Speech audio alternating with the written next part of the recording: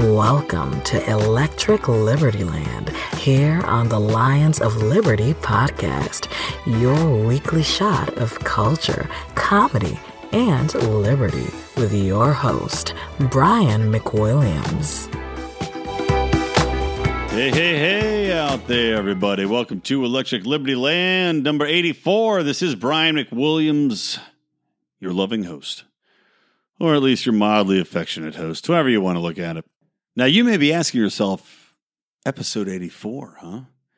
What significance does that have? And the answer is jack shit. Absolutely no significance at all. Although, if you do add 8 and 4 together, what do you get? 12. And Jesus had how many apostles? Yes, 12. Really, there's no relevance to it whatsoever. I'm just saying that I hope you guys become apostles of this show. And I encourage you to go visit lionsofliberty.com. Go check out the support page. Go join and get all the goodness that is Patreon. Or as Mark would say, Patreon, because he always bitches me out for saying it wrong. But you can become a good supporter of the show, a good caring citizen for liberty by supporting us. As cheap as $5 gives you access to all sorts of amazing content. And yes, I am doing a live read on this show. Why? Because I'm recording it on a different computer than my normal one. I'm just too lazy to pull all the different sound clips up and put them in.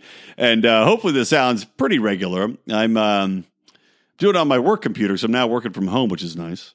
And this computer is about 10 years older. I'm sorry, not older. 10 years younger than my computer I was recording all of the other podcasts on, which was like the oldest 2008 piece of shit Mac laptop that just would freeze, and it's just a nightmare to use. So this is an updated GarageBand, which is what I used to record on. And hopefully all things go well. This sounds great. But, you know, if you gave money, I could update my computer more often. Isn't that what we all want? I say yes. But anyway, if you haven't heard this show before, yes, welcome along. I do ramble quite a bit, and I plan on rambling this episode because I did just come back from having a nice birthday dinner with Mark Claire, my co-host on the Lions of Liberty podcast here, along with John Odie Odermatt, who, of course, does the Felony Friday shows. And we went out for a nice little sushi din with Mark and another one of our Liberty supporters, Dan the Man Mahoney. He's a $25 supporter of ours and a friend of mine all the way back to middle school, if you can believe it. And another convert to liberty. So it can be done, people. It can be done. He's a good man. So anyway, let's kick into it. I'm a little drunk. Let's crack through some stories here before I sober up and before I run out of this delicious vodka soda with lemon, a lemon that was not stolen, but borrowed from a neighbor's tree. Fortunately, I'm 6'3", so if I jump straight up in the air, I can snag a shitload of lemons off of their tree. And you know what? It hangs above the sidewalk. It's legal. I don't know if you knew that, but that is the law. The law of the lemon land. And you know what? This is how you know I'm drunk doing the show. By the way, here's a little joke for you guys. You know that old saying, milk, lemonade, around the corner, fudge is made? Sounds like the best goddamn farmer's market ever. You're welcome. Use that on your friends and neighbors. All right, guys, let's kick into the show here. First things first, there is a story that I meant to talk about quite a bit, and I forgot to, that was originally sent to me by my good friend and my brother-in-law, Steven, up in San Francisco, another convert to liberty who now is living deep within progressive territory. But he sent me this story, and I'd been tagged in it on our Facebook forum, which you could join by just going to Facebook, type in Lions of Liberty Forum. Make sure you do say that you heard about the forum here on the podcast, because there's a lot of lunatics out there, and we do screen. So make sure you heard about the podcast here. But it's basically a story which is that Facebook, which has a large office up in the San Francisco region, has banned Facebook, the company, like the city has banned the company from providing free lunch to its employees. And the rationale behind this is that if they provide free lunch, then they are depriving all of the little restaurants and taverns and whatever the fuck, yoga, soy parlors that exist in San Francisco of patronage from all these workers that now are working at Facebook. Now, never mind that all of these restaurants will still get patrons coming in because the city of San Francisco has increased its members of the populace, which have plenty of throwaway money. Because if you know anything about these tech companies, it's that they pay a lot of millennials and a lot of young people a shitload of money, way more arguably than they are worth. But hey, free market, man. But they pay them way more money than they have anything to spend it on. So these people can go out and spend it whenever they want when they're, say, not at Facebook and it's not at lunch. And let's not forget that these people, by virtue of living there, are raising people's property values in the region. Then all the companies that provide food and sustenance around that area, in turn, raise their costs because if everybody's making more money, they can then charge more money. They can up their offering. They can provide custom craft foods, perhaps, rather than just dealing hot dogs. Maybe now you have special goat anus hot dogs that are shipped in from Sweden direct and are untouched by human hands. They're packed by specially trained Australian koalas, which are really proficient at packing goat anus hot dogs. So now you've got special goat anus hot dogs for all these people that have way too much money.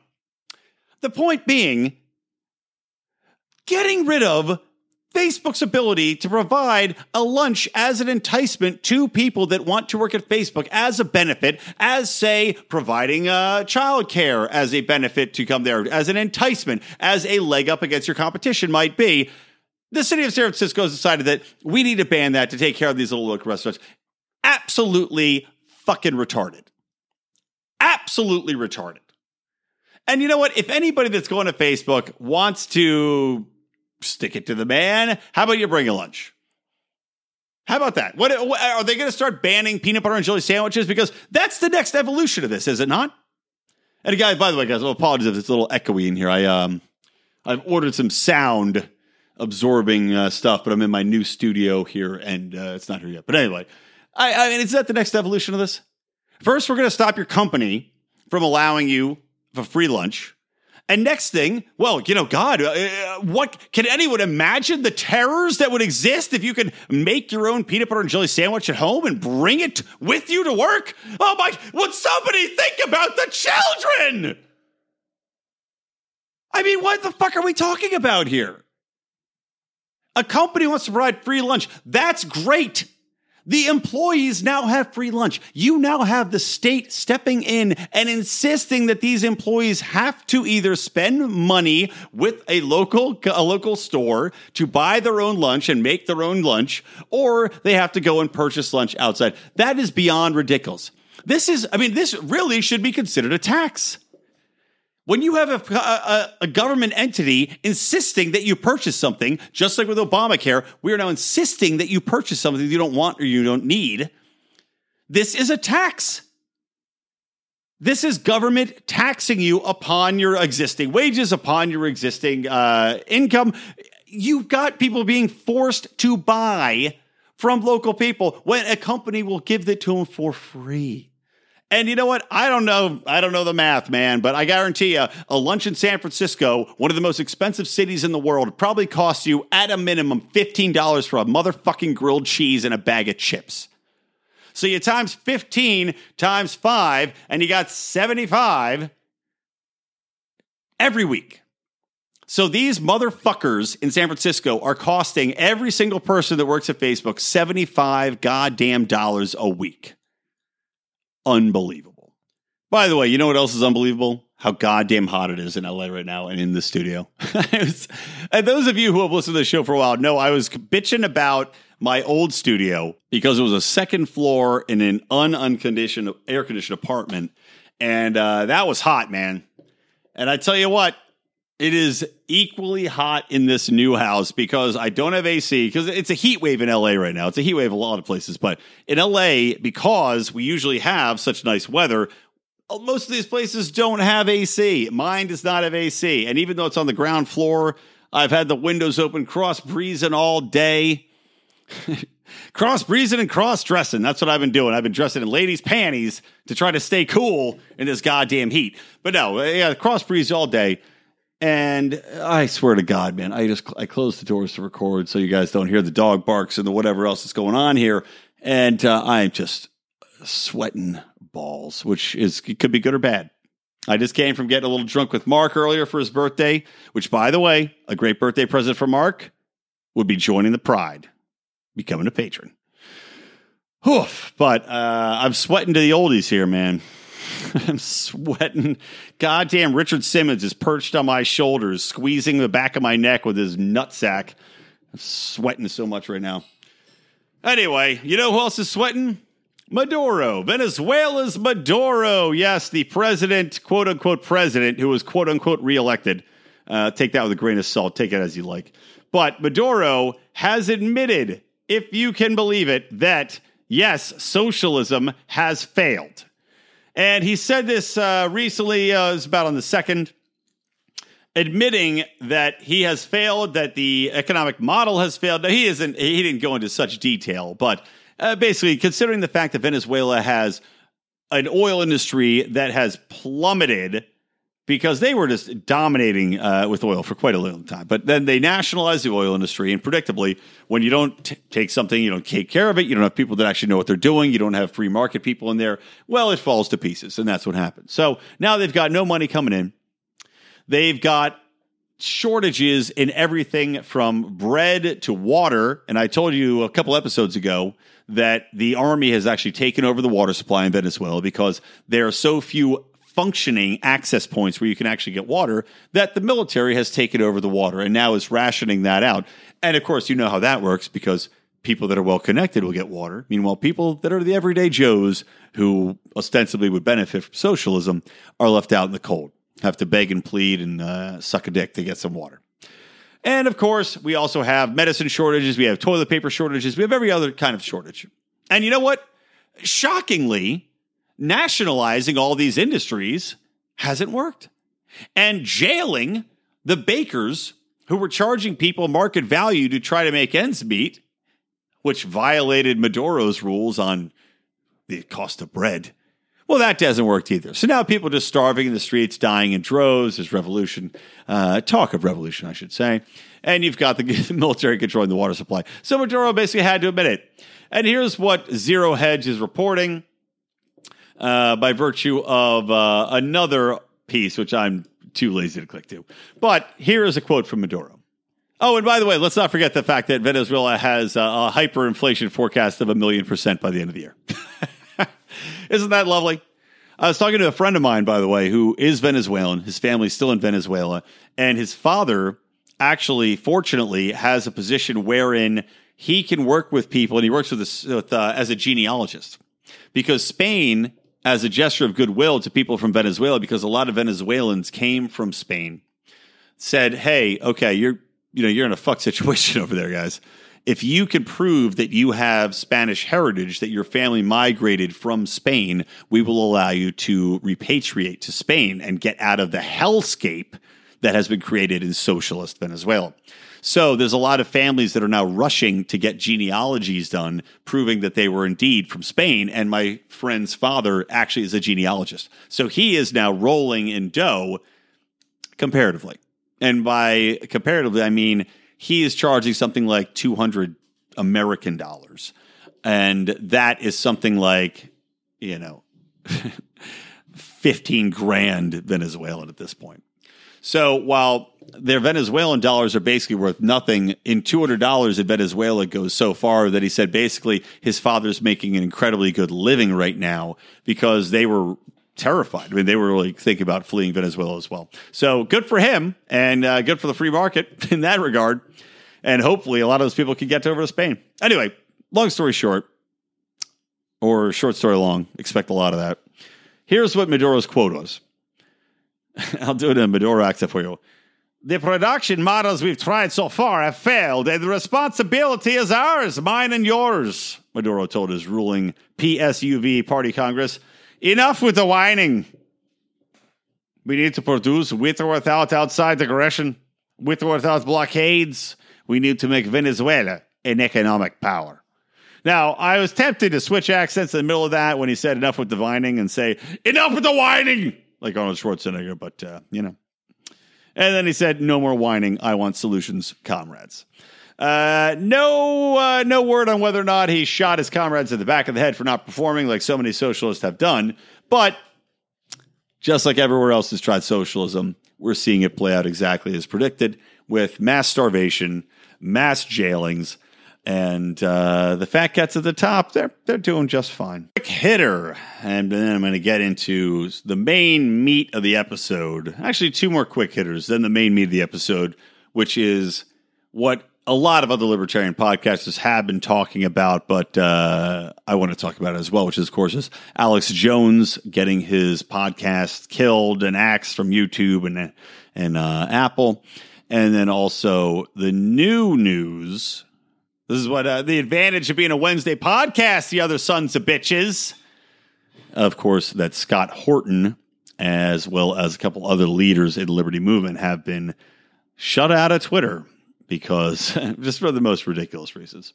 But before we get into that, let's talk about Joe Scarborough crediting Obama with the current economy. Now, let's just say on its surface, number one, virtually no president has ever actually had any impact on the economy, because we all know that the Fed has a massive impact on the economy. And as interest rates go, so goes the economy in many cases, which is why I'm worried that the Fed's going to raise the interest rates and that's going to crash the economy, which is basically just in a giant bubble right now anyway, because we have the Fed manipulating the money supply, manipulating the interest rates, and keeping an artificially low rate of interest, which of course encourages, just in the Keynesian way, encourages all sorts of people to borrow money that they shouldn't be borrowing and creates this bubble. And having been a person who just bought a house, I'm sure it'll pop because, that's my lot in life.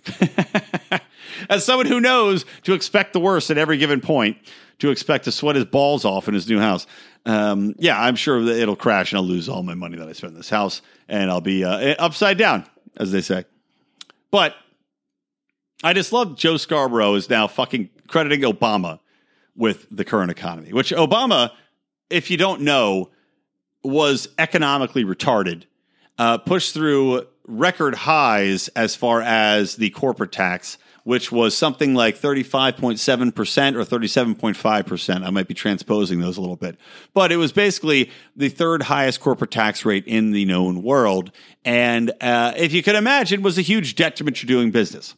Not only that, the corporate tax rate also impacts small businesses all over the place because you still, once you're incorporated, pay that corporate tax. People think about corporate taxes. Oh, well, Apple can afford it. Well, how about fucking Joe down the street who's opening up a brew pub? Can Joe down the street in this goddamn brew pub order? Can a restaurant opening up with a tiny profit margin afford 35.7 tax rate? I doubt it. And let's not forget that the bigger people also know how to get around the taxes, can find loopholes. So Trump comes in, and as you all know that have been listening to this show, I am a huge fan of Trump's tax breaks that he's given. I'm a huge fan of deregulating. And I think that has actually greatly helped the economy and has, if you're going to do one thing as a president that's actually going to impact the economy, it would be to, well, he's done one thing to fuck us over, which is raise tariffs, but it would be to lower tariffs. Second thing is to lower taxes for the corporate tax rate. It's a no-brainer. And the impact it has on small businesses through to individuals as well, because obviously the tax breaks that individuals have gives you more money to then invest in a business perhaps, or invest in spending money on a business. And this is where, I talk a lot about reaching people that aren't libertarians and finding a common ground with them. Tax breaks are something that you can actually find a pretty good common ground with people on, especially when it revolves around minorities or people that are considered downtrodden, because we look at the environments that people have. Let's say you look at Black America, or you look at Hispanic America, and you look at the areas these people live in. You say, okay, so you've already got a situation when you've got the drug war in full effect. You've got people that are disenfranchised from reuniting families, which is something you'll hear about on John Odermatt's Felony Friday. But let's say a father gets arrested for a drug crime, right? The quote unquote crime of selling some weed, or even buying some weed, or just being in possession of weed, because a lot of the times these communities are also vastly over-policed. And this is, it's like a self-fulfilling prophecy. You have an area that has high crime rates because you have police there that are constantly on watch for every single little teeny crime that goes on. So yeah, of course they have high crime rates. Anyway, let's say you've got a father. He gets arrested for marijuana possession or for dealing a small amount of marijuana. to a voluntary transaction between two people, but he goes to jail. Now he comes out of jail. Now there's actually a disincentivizing factor wherein they won't allow a father to come back into the household for a certain amount of time. So when you're out, you're a felon, you come back, you try to reunite with your kids, you're disincentivized from doing that. So let's look at these communities, right? And say, okay, what's the best way we can help these people? What's upward mobility? Well, as I've said, upward mobility depends on a lot of factors. The number one indicator being a coherent family unit, because you have two earning parents, you have people that can take care of a child, that can give the child attention, that can put the child in secondary school if you want that. Regardless, two people taking care of a kid is better than one. And apart from that, though, let's say if you're talking to people that say, we want to help the Black community, we want to help the Hispanic community, great. Well, how about we take a shot at making them entrepreneurs? How about that?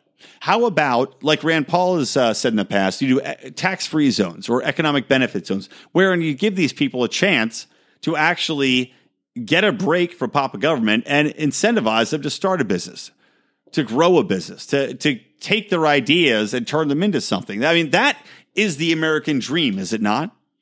And when we see that work in a microcosm, where we see these downtrodden communities where people have written them off and said, oh, well, these communities are it's about education. We have to throw money at it. It's about white privilege. It's about racism. No, I think if you give these communities the opportunity, if you lower the tax rate, if you give them the chance to create a real business and you're not over policing them and breaking families up and destroying them via the drug war, well, then you can actually accomplish something. So I went off on a complete ridiculous tangent there. But anyway, getting back to the main point. So Trump's tax cuts, to me, are one of the best things that he's done.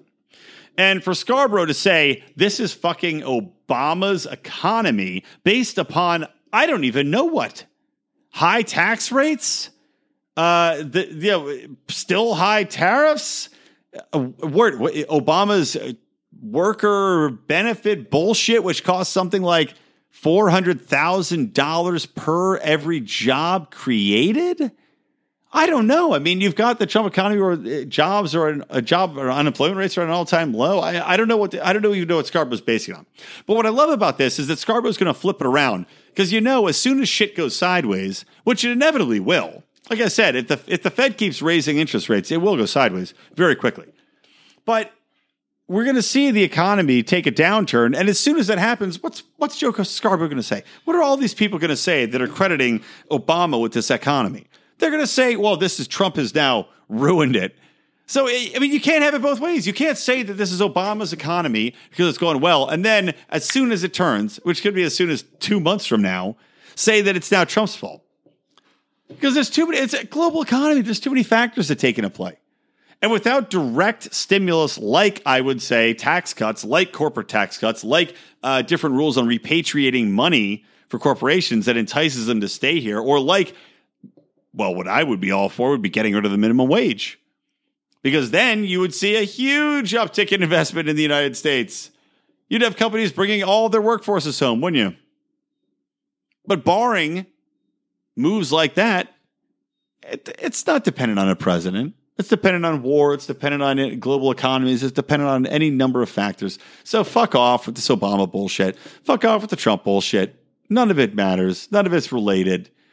It's just so aggravating to see people just try to manipulate this and they take credit for what the good things are, and they turn against whatever the bad things are, and it's all manipulation and it's all horseshit.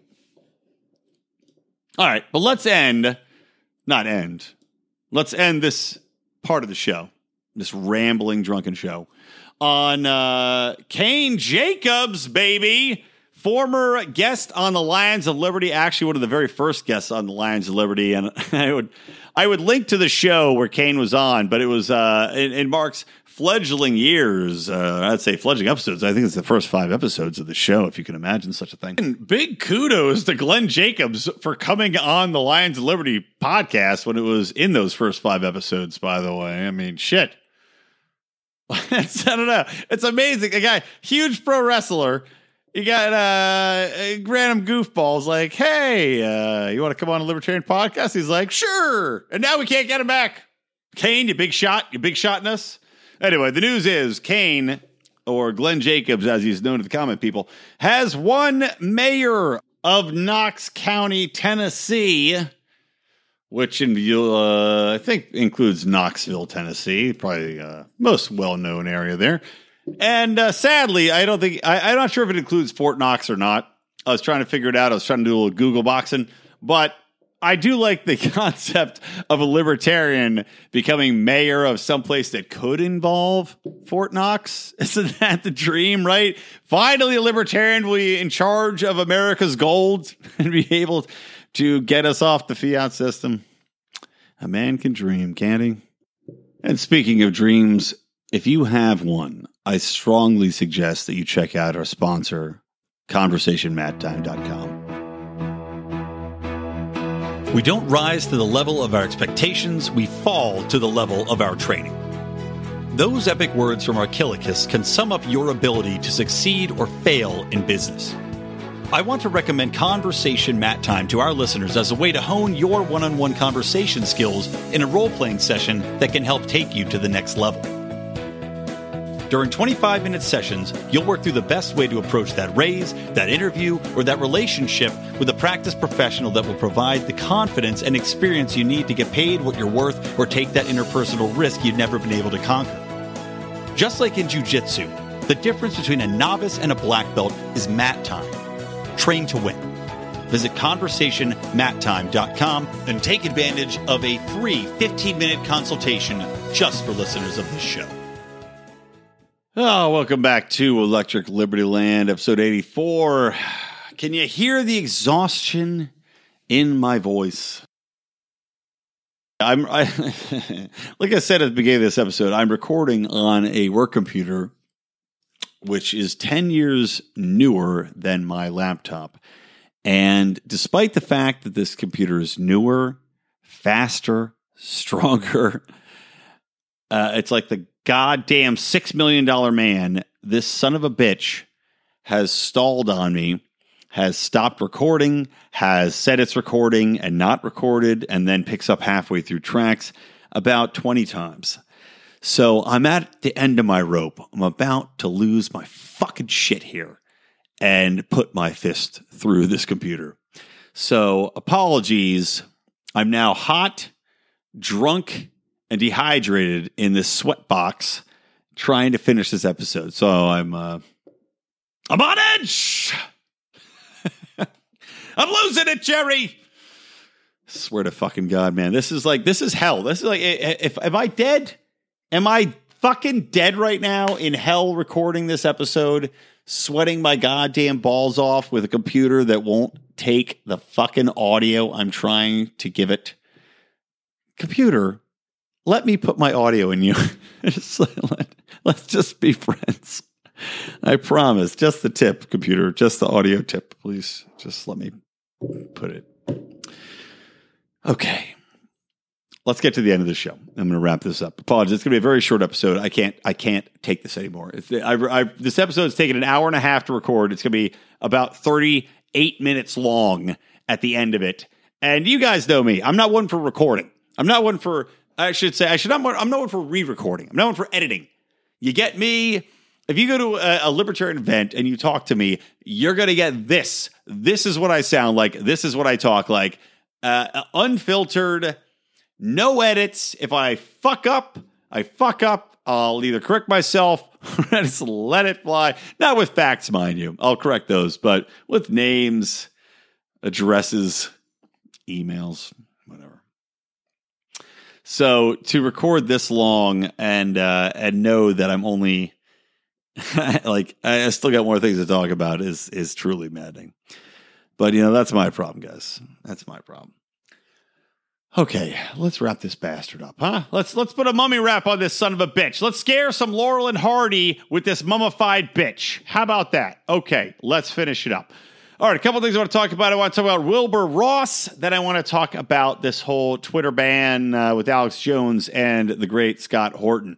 So let's talk first things first about Wilbur Ross, because I think this is so funny. People are like, Forbes had a big story come out about Wilbur Ross, and Wilbur Ross is the Secretary of Commerce under Donald Trump. And news has broken that this man has stolen over the years something like $120 million from businesses, from partners over the years. And everybody is raising a huge stink. Wilbur Ross, my God, he's a criminal. He's a thief. And I can't help but laugh because this man working in government as a Secretary of Commerce, what better place for a fucking thief than in government in this position? Because, my friends, we all know that taxation is theft. We all know that the goddamn tariffs and the taxes and the regulations they put on commerce and capitalism are fucking theft to begin with. So I say, welcome home, Wilbur. If anything, he's the perfect man for the job, is he not? All these assholes clutching their pearls and hand-wringing. Look, I'm not happy there's a crook in that position, but it doesn't matter because that's to pretend that every other person in that position has not been a crook. That's to pretend that everyone working in government is not a crook, that is not already stealing from you, taking money directly out of your wallet, directly out of your paycheck. At least this son of a bitch help people make money first. The government's not helping fucking anybody make money except maybe military contractors. So Wilbur, good job, man. You fucking fell into the industry you were born to be, stealing from people without their knowledge. Good fucking job, Will. All right, let's get to the main affair here. Let's get to the main event. So a lot of people have been cracking down on Twitter. Twitter's got a new algorithm that is banning people. Well, I was going to say banning people left and right, but banning people right is more appropriate to say. And this all began, a lot of this shit began because the New York Times appointed a new editorial board member who is a Korean woman by the name of, Sarah Jeong. And Sarah Jeong has a long history of basically being incredibly racist towards white people. So it includes tweets like dumbass fucking white people marking the internet with their opinions like dogs pissing on fire hydrants. Are white people genetically predisposed to burn faster in the sun, thus logically being only fit to live underground like groveling goblins? Like, number 1, white men are bullshit. Number 2, no one cares about women. Number 3, you could threaten anyone on the internet except cops. And it goes on and on. She gets pleasure out of torturing white men, whatever. Now, me being me. Frankly, those things are not statements that I would advocate for. And my goddamn computer stopped recording right after that. Delightfully high-pitched ending. Advocate for? My computer couldn't even take that pitch in my voice. Okay. Picking up where I left off. Trying to maintain my composure and my goddamn sanity right now I just want to finish this podcast for you people, and then I'll never record on this goddamn fucking cunt computer from hell ever again in my life. Okay. So anyway, these tweets. Now, I could view a lot of this as off the cuff, glib bullshit. People say a lot of stuff like this. I can see a comedian on stage saying this, and as somebody that does stand up, okay, I can forgive it. And people are saying, well, this woman should not be named to the New York Times editorial board because she's clearly racist. And I do think she is racist against white people. I frankly do believe that. I think she has a clear bias. She clearly dislikes white people greatly, despite the fact that, I don't know. It's kind of funny. If you're looking at the classes historically that white people have oppressed, Koreans, which she is Korean or from Korean heritage, not in that list. Chinese, they were definitely taken advantage of in the railroads. I would argue that was not anywhere near as bad as slavery, but take advantage clearly. But Koreans, fairly recent additions, I would say, and most Koreans I know are doing pretty goddamn well. Pretty goddamn well. So I'm not sure what exactly her beef is with white people, but if the New York Times want to appoint this woman to their editorial board, I don't fucking care, man. Go for it. Appoint her. You're a company. You've got a board. Do what you want. If you want to appoint this person with this position, fine. Maybe she has characteristics as a journalist that you represent. Respect. And people's tweets. It's like in this modern era. I don't understand. And I might talk about this a little bit with my guest this upcoming week. I think it's going to be a comedian I'm friends with, but. So don't worry, you won't have to listen to me doing another solo episode. I actually love a guest. But people, it's like they're taking, look at the James Gunn issue. You're taking tweets that don't represent people as a whole. And of course, you find these tweets and there's now conservatives using the left's tactics against them, which in a way is fine. But at the same time, I don't respect that. I didn't respect it when the left didn't. I don't respect the left taking tweets out of context. I don't respect the right doing that to the left. So maybe this chick is racist. Like I said, I do think she is. But regardless, if she's a good journalist, if she does her job correctly, which she probably won't, but if she does her job correctly, the New York Times wants to appoint her, then fucking fine. Who cares? They're a business. Their journalistic integrity, their reporting should be the test, right? The free market should be the decider on that. And so be it. And if people object to it, well, don't read the New York Times. I know I don't anymore. I used to love the New York Times. I mean, I'm a publicist. I used to respect the shit out of the New York Times, but not anymore. And it's just a leftist shill paper now. Same thing with the Washington Post. It's an embarrassment to journalism. It really makes me sad what's happened to the Washington Post and the New York Times and media in general. CNN. Shit, look at CNN. Reportedly, the institution behind the blackballing of Alex Jones, so that's unconfirmed. But CNN was the channel I would turn to because God knows MSNBC is completely left-wing lunacy. You got Fox News, which I don't respect because they're too right-leaning, although even they've, I don't even know, in the era of Trump, become more liberal. So I looked to CNN for honest reporting, and now you can't trust that. MSNBC too. So in regards to this whole thing, this happened. And then we've got Candace Owens, who is a black conservative. And she tweeted out the exact same tweets as Sarah Jeong. However, replaced white people with black or Asian or Muslim. And she was immediately suspended from Twitter. And that is ungoddamn fucking believable. Because it's become very clear that every single class is a protected class, that hate speech is hate speech, except when it pertains to white people. And I was just reading a recent article about this, and I agree with it completely, that what these assholes don't understand is that when you go about social constructs and you say, okay, well, racism applies to everything except white people. And every other color, every other religion, every other class, every other sect, every other gender, every other fucking pretend gender, they all have their inalienable rights. They all have their special place. And you can't assault that special place. And they get special privileges. But God forbid. Sorry, my computer stopped recording again.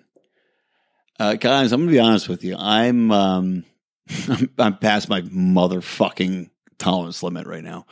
I'm not talking about alcohol. There's no tolerance limit for that with me, but I'm past my limit for dealing with this. So I'm going to finish this thought about Candace Owens and about Sarah Jeong. I'm going to wrap this episode up, and what you're going to get is you're going to get a very special episode on Thursday of Electric Liberty Land. I know. You should look forward to that. It's going to be very special. It's going to be very full of cursing because, God damn it, I have a lot of anger built up now. So we're going to talk about all of that tomorrow, and then you'll get to hear it on Thursday. So to wrap up tonight's thoughts, hopefully my computer doesn't stop fucking recording before I finish it. But to finish what I was saying, So you've got all of these special privilege classes that all get special protections. They get Twitter bans if you so much as blink at them. And now you've got white people who are saying, okay, well, I'm not racist. I'm not anything. I never considered myself to be part of this white alien race or the alt-right or anything else, which is, by the way, how I grew up. I never grew up in any way racist, sexist, and I'm still not, by the way. I'm still fucking not. But when you see all of these people attacking people of white skin who I'm sorry, I've done nothing wrong in my life. I'm trying to help everybody. I'm a libertarian. I believe in free markets. I believe in helping everyone. I believe in giving everyone a chance to succeed, to have everybody have freedom. I'm fighting tooth and fucking nail against the goddamn drug war, which I'm sorry is the number one thing which is impacting Black America. It's frustrating to see all these slings and arrows being loaded against white people. And for these people that are loading up the fucking cannons to fire at white America, not to understand the fact that their racism against white people is what's causing more racism. And the recent article I read by Jonah Goldberg in the National Review expressed those exact sentiments. And I've been saying it for years, and it's true. When you have people in mass saying, hey, white people, fuck you, then white people who never considered themselves white people before as a group are going to say, well, Jesus Christ, if everyone else is a goddamn group and everyone else is against us, then I guess we need to be a group. All of this fucking racism, and yes, it's racism against white people. All it's doing is making people more fucking racist against other people and more protective of their own race. It is idiotic. And it seems like, for all this talk of social justice and equalizing the world and making the world a better place, all they're doing right now is making the world a worse place to live in for everybody and raising race animosity. I mean, Jesus Christ, things were going along pretty fucking smashingly. When I grew up, I'm 38, right? When I grew up, when I was a kid, when I was, whatever, as soon as I could think and walk and I was a thinking human being, I shit you not, man, if I saw a mixed race couple, because this is fucking 30 years ago now. So when I was like 8, 10, 12, whatever, I saw a mixed race couple walking down the street and they had a baby. I'd be like, oh, that's fucking great. I mean, I didn't say fucking, I was a kid, but, I would really appreciate that. I would, because I learned about the history. I'd learned about segregation. I'd learned about the differences between black and white. I'd learned about all of that. And my natural inclination is to say that's great to see people coming together. Clearly, progress was being made. I mean, fuck, what do you want? I'm a kid. I'm rooting for people to get together of different races. I don't know what else you can ask for. And now, because of the social constructs I've created, as a white, straight male, I am constantly under attack. And I'm not somebody that's going to race out and fucking join the alt-right or any stupid bullshit like that. I pride myself on just being who I am as a person. And, if you're somebody that doesn't like white people and won't like me because I'm white, well, fuck off. Fuck you. I don't really give a shit. On the same note, if you're a white person who doesn't like black people just because they're black, well, fuck you too.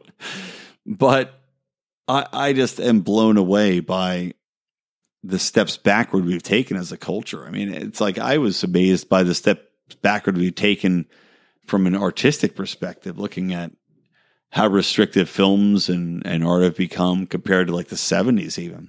And I feel like it's the same way. You look at, people call them blaxploitation films, but fuck, man, Shaft, it's looked at upon as an iconic film. I'm going to get you, sucker. I mean, these were films that were ostensibly created to appeal to the black marketplace, and they're called exploitation films, but white people fucking loved them. Black people fucking loved them. they forwarded a concept of acceptance of Black America. And that's the free market talking, man. I'm sorry if you consider the free market, if you consider the spreading of ideas, of cultures as exploitative, like, for example, cultural appropriation, then you have a deep-seated problem. I just want to experience as many cultures as I can. I want to meet as many people as I can. I want to see as many things as I can. I want to learn as many fucking languages and eat as many goddamn fucking foods as I can. And I don't want to be called a racist for wanting to do it. I don't want to feel as though other white people are going to look to me as somebody that has to group together with them just to protect my basic rights. I mean, that's a sign of a truly fucked up America. And that's the road we're going down. All right. Well, guys, I was planning on this being a real rip-roaring drunk episode wherein I really got into screaming and yelling about Scott Horton being booted from Twitter and a little bit on Alex Jones as well, man. But this computer issues is taking it out of me. No amount of booze could overcome these computer issues. So, cheers here. I'm going to toast this computer. Fuck you, computer, for ruining my night and ruining my buzz. So, guys, as promised, you will get a very, very special episode of Electric Liberty Land tomorrow. Talking about Scott Horton, talking about censorship on the internet, talking about Facebook, YouTube, Twitter, teaming up to try to censor free speech and how the ACLU could give two fucks. So from me, Brian McWilliams, your angry, sweaty, drunken host, from my computer, who I will nickname Arpoo D Cunt, and from the Lions of Liberty and Electric Liberty Land, always stay plugged in to Liberty.